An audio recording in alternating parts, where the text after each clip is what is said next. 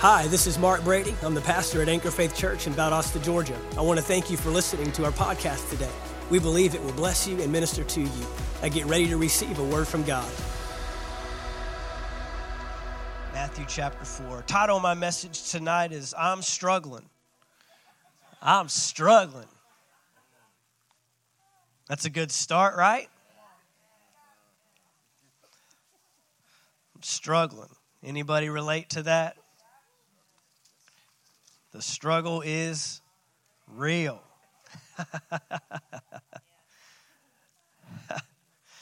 But what is the struggle? Where is the struggle? Who is the struggle? These are the things we've got to find out, right? Sometimes we just keep struggling because we don't even know who the enemy is. We don't know what we're fighting. We don't know what we're struggling with. You know, and when you're struggling and you don't know what you're struggling with, you just know you're struggling, that's a bad place to be. But the Bible tells us that we're destroyed for a lack of knowledge, and so I think it's important that we ask some questions. Sometimes we don't want to ask questions because we don't want the answers, right? Sometimes we don't want to ask the questions because we already know the answer. But I believe that when we start asking questions, we can get to the bottom of something, get to the root of something, get to what the real issue is, and be able to fight, be able to respond, be able to attack back. Amen? So that we can overcome. You know that God wants you to be an overcomer, right? You know that. I mean, if we don't know that, then we got to start all over. But God didn't bring you into this earth to die, didn't bring you in this earth to lose, didn't bring you in this earth to be defeated. He wants you overcoming. He wants you victorious. He wants you on top. You are the head and not the tail. You're above and not beneath. You're a child of God. You're a prince, a princess, a queen, a king. You are royalty. Amen? Look at your neighbor and tell him, you're royalty. You're sitting next to greatness right now. You didn't even know it. You're sitting next to greatness. Amen. So I just want to charge you to start there. You're awesome. You're awesome. Amen. God created you to be awesome. That's maybe not the New King James Version, but you're awesome. So we got to find out how to overcome, how to win. I want to show you two different struggles. And believe it or not, Jesus struggled. Jesus struggled, but he overcame. I'll just take you to the end of the book. He wins, and so do you. But we want to look at how do we respond to the struggle, and how do we respond to, when we have attacks or when challenges in our life comes up. Adversity may show up. So the first one I want to show you is here in Matthew chapter 4. Matthew chapter 4, and this is an account of Jesus. Up to this point, he's 30 years old, just went to his cousin, 6 months older than him, and said, bro, you got to baptize me. And his cousin, John the Baptist, said, I can't baptize you. You should be baptizing me. I'm not even worthy enough to stoop down and untie your shoes or tie your shoes. And so Jesus says, nope, it's got to happen to fulfill the word, to fulfill prophecy. And he comes up out of the water. He's empowered by the Holy Spirit. The Holy Spirit descends on him like a dove. The Holy Spirit is not a dove. The Holy Spirit is not a bird. He's the third person of the Holy Spirit, but descended upon him like a dove. And the first place the Spirit drives him is in verse 1 of chapter 4. Then Jesus was led up by the Spirit into the wilderness to be tempted. Everyone say tempted. To be tempted by the devil. Anybody ever been tempted by the devil? Temptation knocks at our door daily, doesn't it? Temptation comes on a regular basis. Temptation is not the challenge itself, but it's the draw into it. And so it's how you respond to temptation that determines how you overcome, what your outcome will be, what the end result, what the conclusion will be. Is not tied up in whether or not you're tempted. God did not promise a life free of temptation. But he did promise a life of overcoming temptation. So see, sometimes we get this wrong. Sometimes we get this idea that becoming a believer and doing the will of God and doing the purpose of God will free me from adversity or free me from challenges. But on the contrary, you'll find that it actually brings you into. I mean, there's things that you will be tempted by after you become a believer that you were never tempted to do before you were a believer. And so Jesus, after he's filled with the Spirit, after he's been baptized by his cousin John the Baptist to fulfill prophecy, after he has answered the call, so to speak. I mean, up until this point, he's been living, he's been existing, he's been working with his father, his natural father, as a carpenter. He's been doing his thing. Not a whole lot there, from, we know at age 12, he gets lost. His parents forget about him. That's horrible. Where's Jesus? I lost him. That's the Son of God. I lost the Son of God. That's horrible. But that's really about all that we have up until this point. Now he shows up. And he's answering the call. He's taking that step. And by answering the call, now he's led to a wilderness to be tempted by the devil. And when he had fasted 40 days and 40 nights, afterward, he was hungry. That's an understatement. 40 days and 40 nights. And, he could use a bite. Now, when the tempter came to him, he said, this is the tempter, if you are the Son of God, command that these stones become bread. Why? Because, when you're hungry, bread sounds pretty good. And I'm sure it was the good stuff from Texas Roadhouse with that cinnamon butter on it. That's what I picture, at least.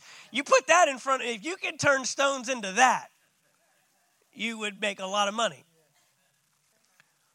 So he's tempting him with something that is obviously desirable. He's in a state of vulnerability. He's in a state where that's desirable. That would be something that he would be tempted to do. If you are the Son of God, command that these stones become bread. Now, of course, he is the Son of God.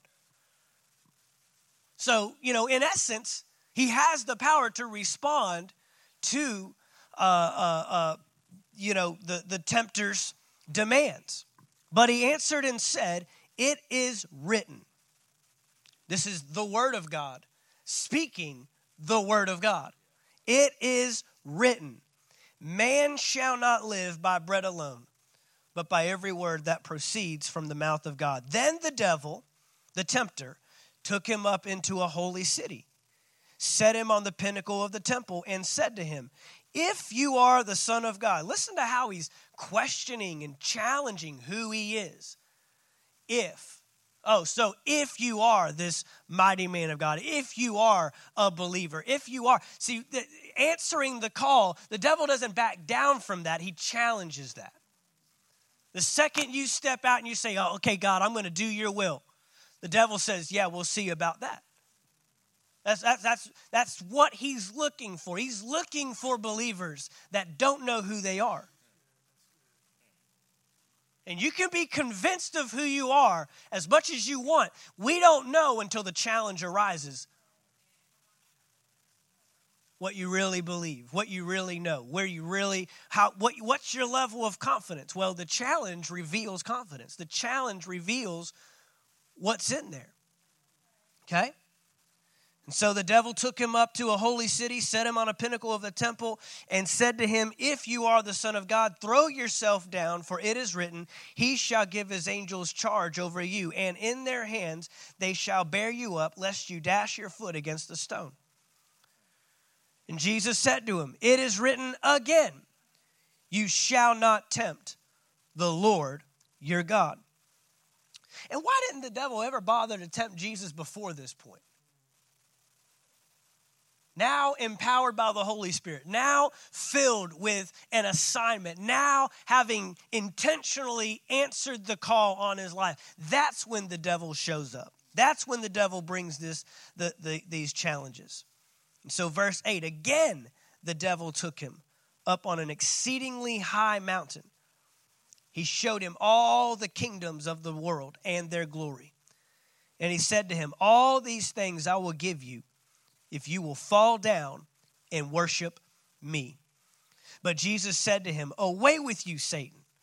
For it is written, you shall worship the Lord your God, and him only you shall serve. Then the devil left him. Notice that the devil did exactly what Jesus told him to do. The devil had no choice but to do exactly what the Word of God in flesh said to do. Jesus didn't have to do anything the devil said, but the devil had to do exactly what Jesus said.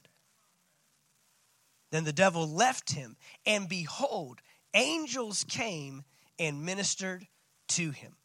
The first struggle that we see here is a struggle with the devil or with the tempter or with the enemy himself. And we've all experienced this struggle, maybe not on the same level as Jesus has in this account where he's physically made his presence known, but we've all experienced temptation. We've all experienced adversity and challenges from the enemy where the enemy wants to obstruct or deter you from the plan of God for your life.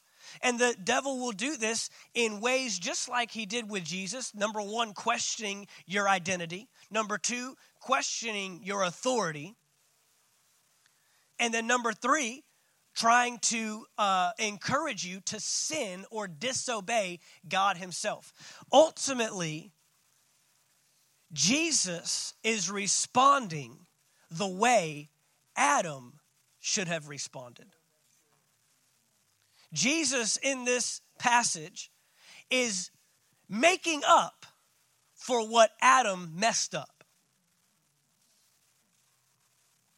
This challenge was necessary. This adversity was necessary. This opportunity of temptation to sin against God was necessary because Jesus, remember this, Adam lost our authority through disobedience.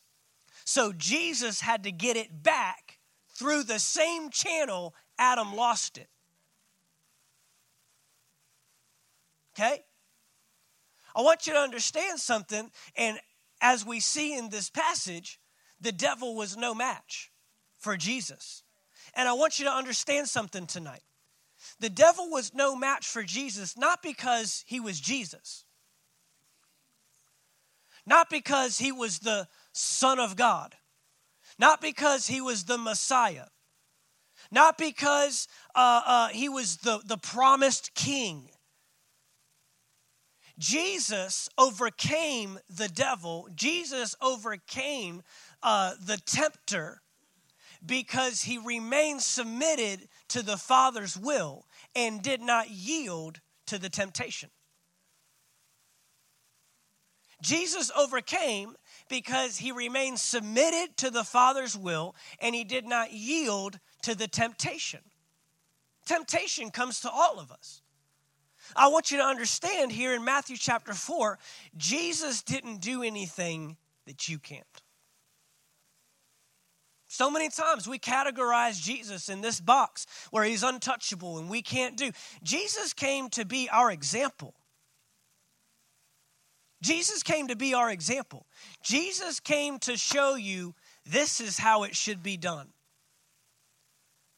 I'll tell you right now, if Adam would have responded the same way Jesus had responded, we wouldn't be in the mess we're in today. Adam had the same opportunity. Eve had the same opportunity that Jesus did. Yield to the Father's will. Do not yield to the temptation of the enemy. What was the temptation in Genesis chapter 3? Eat the fruit of the tree, which is the very commandment that God said not to do. Right? So I'll tell you right now, Adam and Eve didn't need God to come down and fight their battle for them. In fact, God didn't even warn Adam and Eve that there was a snake or a tempter in the garden. Not one time in Genesis 1, 2, or 3 do we see any conversation with God between God and Adam or God and Eve saying, now I want you guys to be careful. There's a creature down there that hates me, that doesn't want anything to do with me and wants to take your authority. And he's going to try to tempt you to disobey me. He doesn't even warn them. Why? Because if Adam and Eve simply obey the word of God, guess what? The devil can't touch them. And it's the same for you today. The enemy is not your enemy. He's not your enemy. The only thing he can do is tempt. And if you don't yield to the temptation, if you remain in obedience, if you honor God's word and you yield to his word, guess what? He cannot touch you. Everybody say, I'm struggling. And we thought it was the devil this whole time. And that word devil, the word devil literally is translated adversary. That's literally what that means. It means someone that comes up to challenge or someone that comes to oppose or disrupt. That's what the devil means. And that's what he wants to do in your life. But he can only challenge you. He can only tempt you. He cannot force you to disobey God. He cannot force you. There was not one thing that the devil brought to Jesus that he could make Jesus do. He could tempt him with turning stones into bread. He could tempt him with throwing himself off of a cliff. He could tempt him to bow down and worship him. But if Jesus doesn't respond in like manner, if Jesus doesn't respond obeying or yielding to the temptation, the devil can't do anything. And then the very moment Jesus says, you know what, I'm tired of this, get away from me, he has to go. So if we're struggling, then what's the struggle? Because I know temptation is a struggle. I mean, Jesus, there's a struggle here. Jesus wins. I'm not saying that it's not a struggle. I'm not saying that there is no opportunity, there's no challenging, that it's just easy. But I'm helping you understand just the simple principle that the devil can't make you do anything. He can simply bring the temptation. It's up to us how we respond. It's up to us how we yield. It's still a struggle. Struggle to put down temptation. Struggle to walk away from things that we know are disobedience to our God. To walk away from patterns and habits and addictions or whatever it may be. But at the end of the day, the devil is not the problem. But I want to show you another struggle that Jesus has. It's found in Matthew chapter 26. So this was at the beginning of Jesus' ministry, Matthew chapter 4. He answers the call, and right in response to answering the call is temptation. Right in response to answering the call is a challenge. Oh, you think you're going to fulfill God's will for your life? Oh, you think you're going to do what God wants you to do? But Jesus exercises his authority. Jesus stands in his identity, and the devil cannot touch him. But now in Matthew chapter 26, we see Jesus on the back end of his ministry. So this is 3.5 years later after what we just read. About 36, 40 months have now gone by. And we've seen Jesus exercise authority over everything, right? Jesus has exercised authority over the devil, we just read. He exercises authority over demons, right?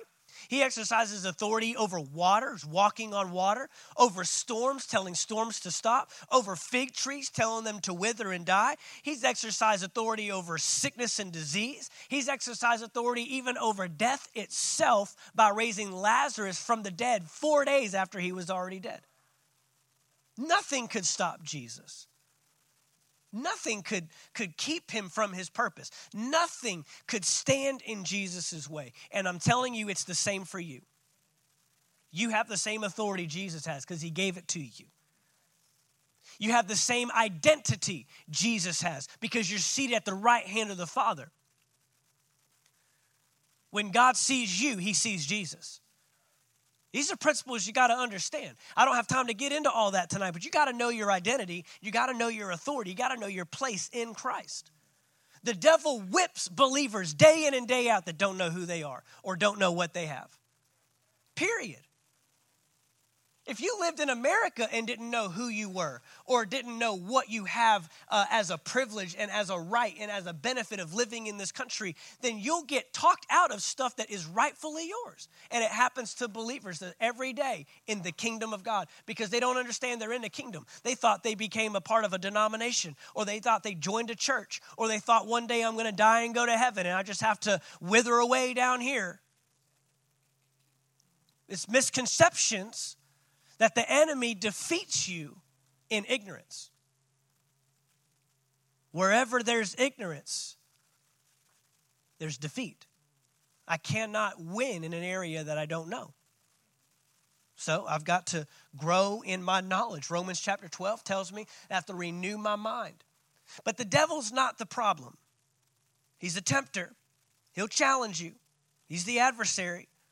But he can't stop you. But in Matthew chapter 26, Jesus is confronted by someone that can stop him. In Matthew chapter 26, Jesus meets his match. Jesus meets someone that has the power to halt him, to stop him, to pull him off the plan of God. And you be surprised at who this magnificent enemy is.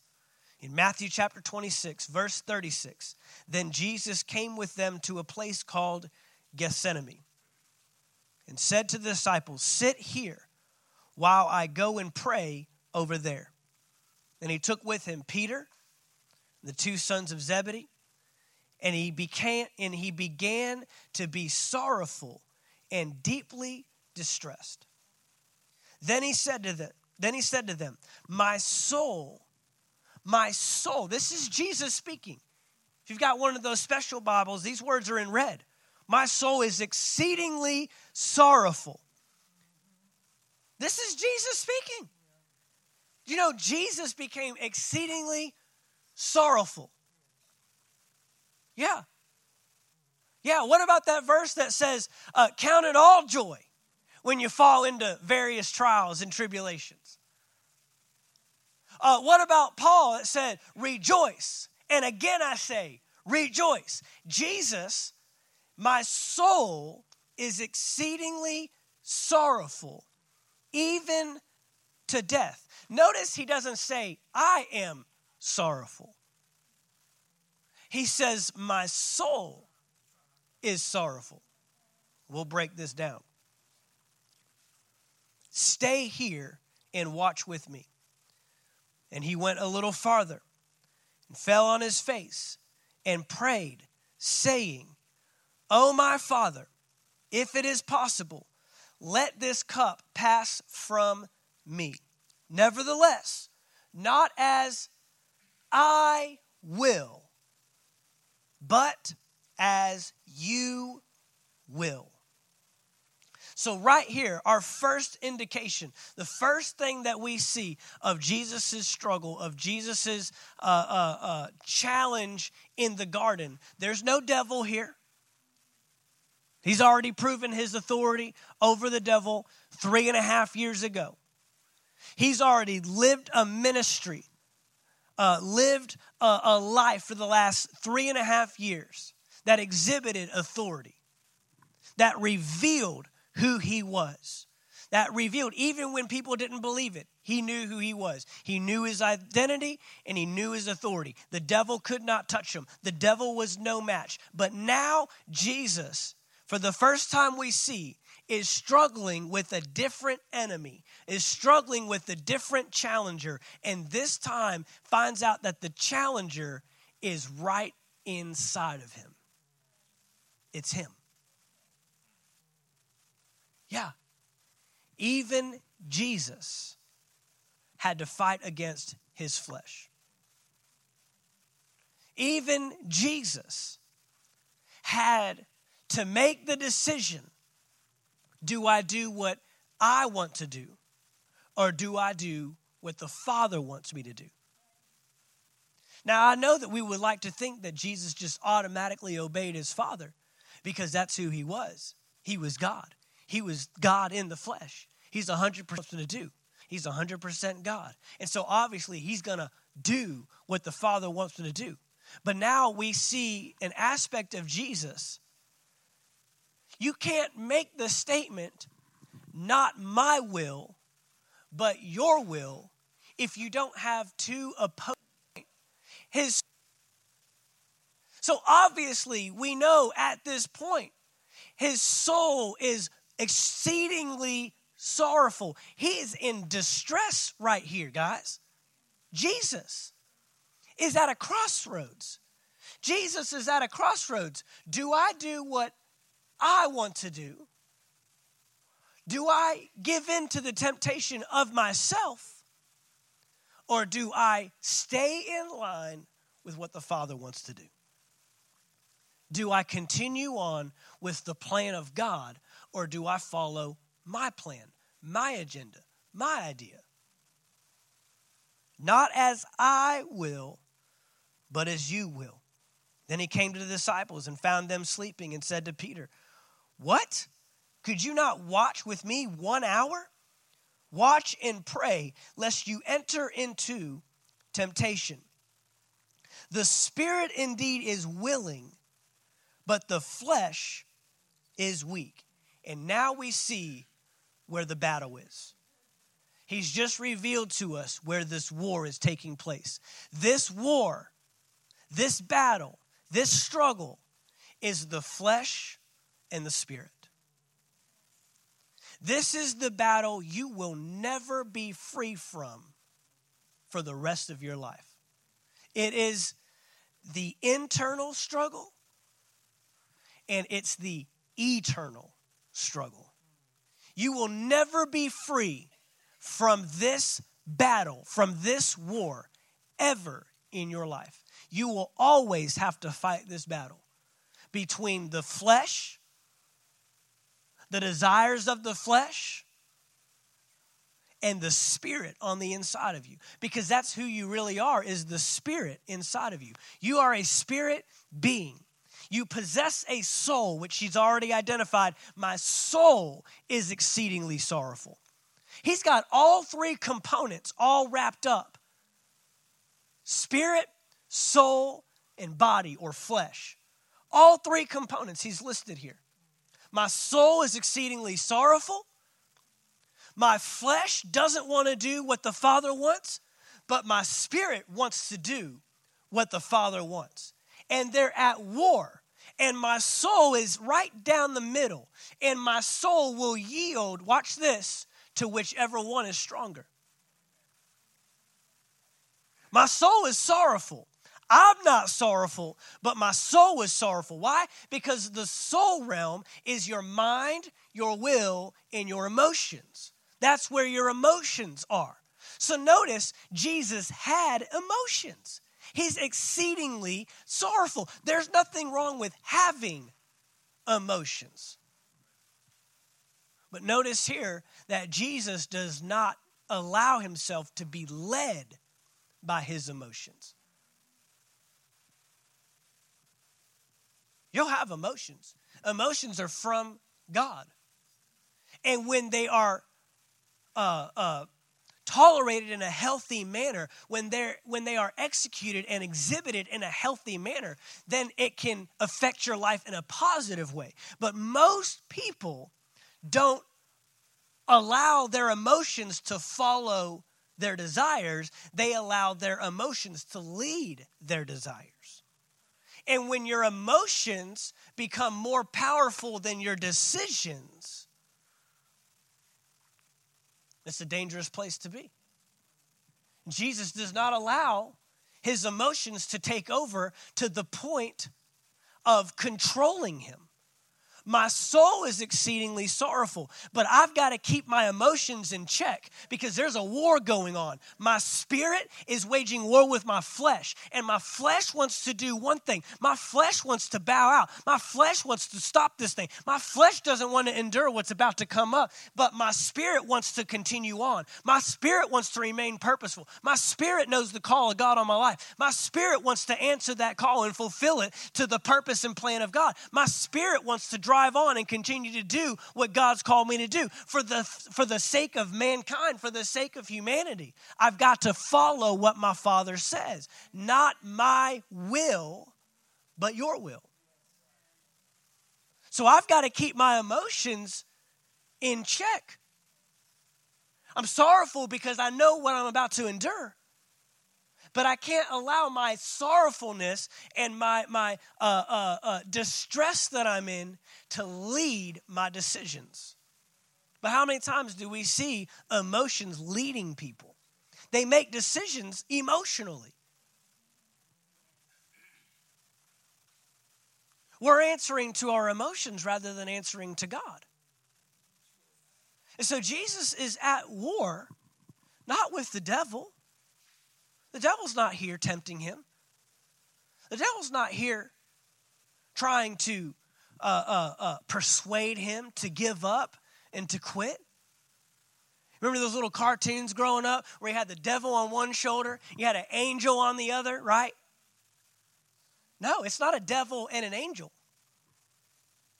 But there is a spirit and a flesh. And that's the battle you have to win. How do I win? Whichever one I feed the most is the strongest. Whichever one I feed the most. Look, if you feed your emotions, because your emotions will get hungry. Your emotions will look for people to feed them. I'm sorrowful. I need other sorrowful people around me. I'm angry. I need other angry people around me. I'm happy. I'm only happy when I'm around other happy people. Your emotions are not designed to be the leader. Your emotions are not designed to be fed. Your emotions are designed to follow something. And hopefully they're following the Spirit. The Spirit. So Jesus identifies there's a spirit and there's flesh. He says this, the spirit indeed is willing, but it's not enough to have a willing spirit. You have to have a strong spirit. Because you don't yield to what's willing, you yield to what's strongest. What I mean by that is the Bible tells us that the flesh and the spirit are always at war with one another. The Bible tells us in Romans, I believe in chapter 8, tells us that the flesh will always be contrary to what the Spirit wants. The flesh never says, you know what, God, that sounds like a good idea. You know what? Responding in love when that person just absolutely sold me out, you know what? You're right. That's what I need to do. No, your flesh says, knock them in the nose. Rant about it on Facebook. Call everybody you know. Walk out. Leave. Abandon. Quit. Drop out. Yeah. And your flesh can get loud if you feed it. Well, Jesus spent 3.5 years feeding his flesh, or feeding his spirit, not feeding his flesh, feeding his spirit. I mean, throughout the book of John, we have at least 3 occurrences in John chapter 5, 6, and 7, where he says, I didn't come on my own initiative. I'm here because my Father told me to. I was sent. That means it's his mission that's more important than my mission. It's his plan that's more important than my plan. He spent time communing with the Father. I mean, one of the best ways to walk out the will of God for your life is to get the will of God for your life. But what happens is a lot of times the will of God is the goal, when the will of God is really the byproduct. You should not be walking through life saying, God, I want to know your will. God, I want to know your plan. No, you should walk through life saying, God, I want to know you. And as a result of knowing you, I'll know your will. Understanding someone's will is a byproduct of relationship, not the other way around. I know my wife's will because I know her.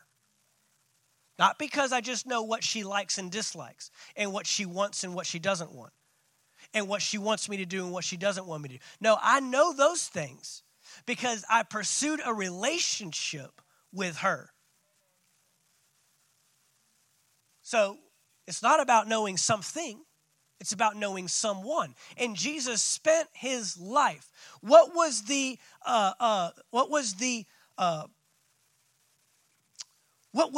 reason Jesus had such a powerful ministry? It's because he had such a powerful relationship. You know what he was doing before he healed people? He's up on a mountain by himself in isolation, praying to his Father. I heard one minister say one time, we spend very little time with God and spend a lot of time with our problems. But Jesus spent a lot of time with God and spent very little time with problems.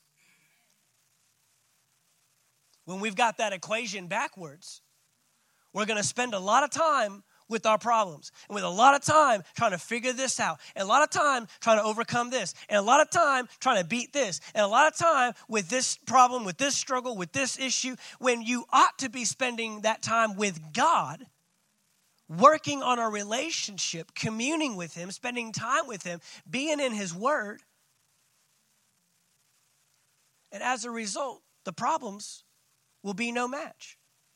Now, Jesus is at the greatest struggle of his life, at the end of his ministry. This is a crossroads.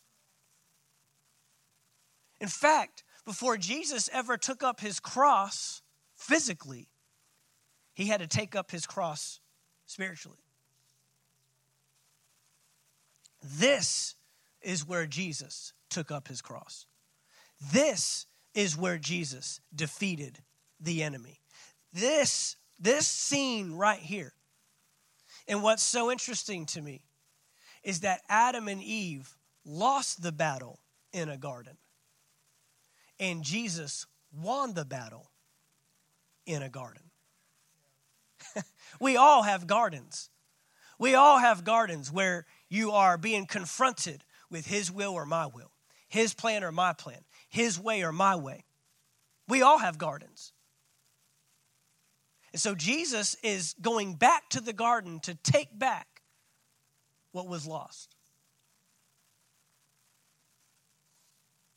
And so continues on, verse 42. Again, a second time, he went away and prayed, saying, "Oh, my Father, if this cup cannot pass away from me unless I drink it, your will be done." How do you win the war against yourself? You say, his will, not mine. Now, this is not what Jesus tried to do. Jesus did not try to get his flesh in line. Jesus did not try to get his flesh to align with the will of God. That is a futile attempt to win. You'll lose every time. But Paul said it this way: I crucify my flesh. What's the answer? If you can't convince it, you've got to kill it. You kill it. You kill it. You put it on a cross. You literally put your flesh, your desires, not your literal flesh, not your body. Don't go out, I don't want to read about you in the paper tomorrow. Oh, my pastor said, take up your cross. No, we're talking about your desires. You don't have to take up a natural, fleshly cross because he did it once and for all. But now, he still gave the command to his disciples, whichever one of you takes up your cross and follows me, that's my disciple. So I've got to nail my desires to the cross. Got to nail my will to the cross. Got to nail my agenda to the cross. My plans, my ways. That's how you win. That's how you win. You got to say, not my will, but your will.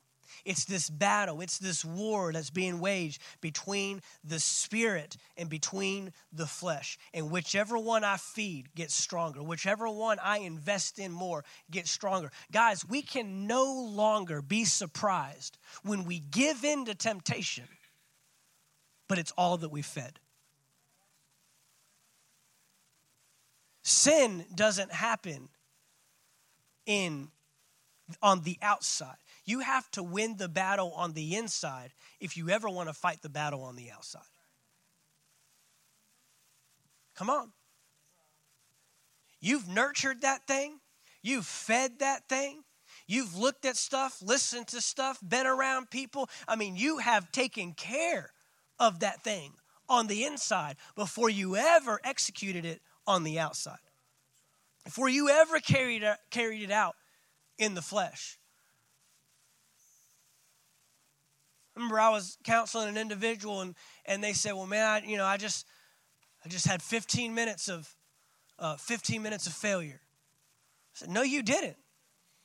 You had days and weeks and months and maybe even years of feeding that thing, and then you gave birth to it, and then you said, 'Oh man, look what happened.' No, you took care of that thing. You nurtured that thing. You kept feeding it, and that is when it came out. And it wasn't the devil.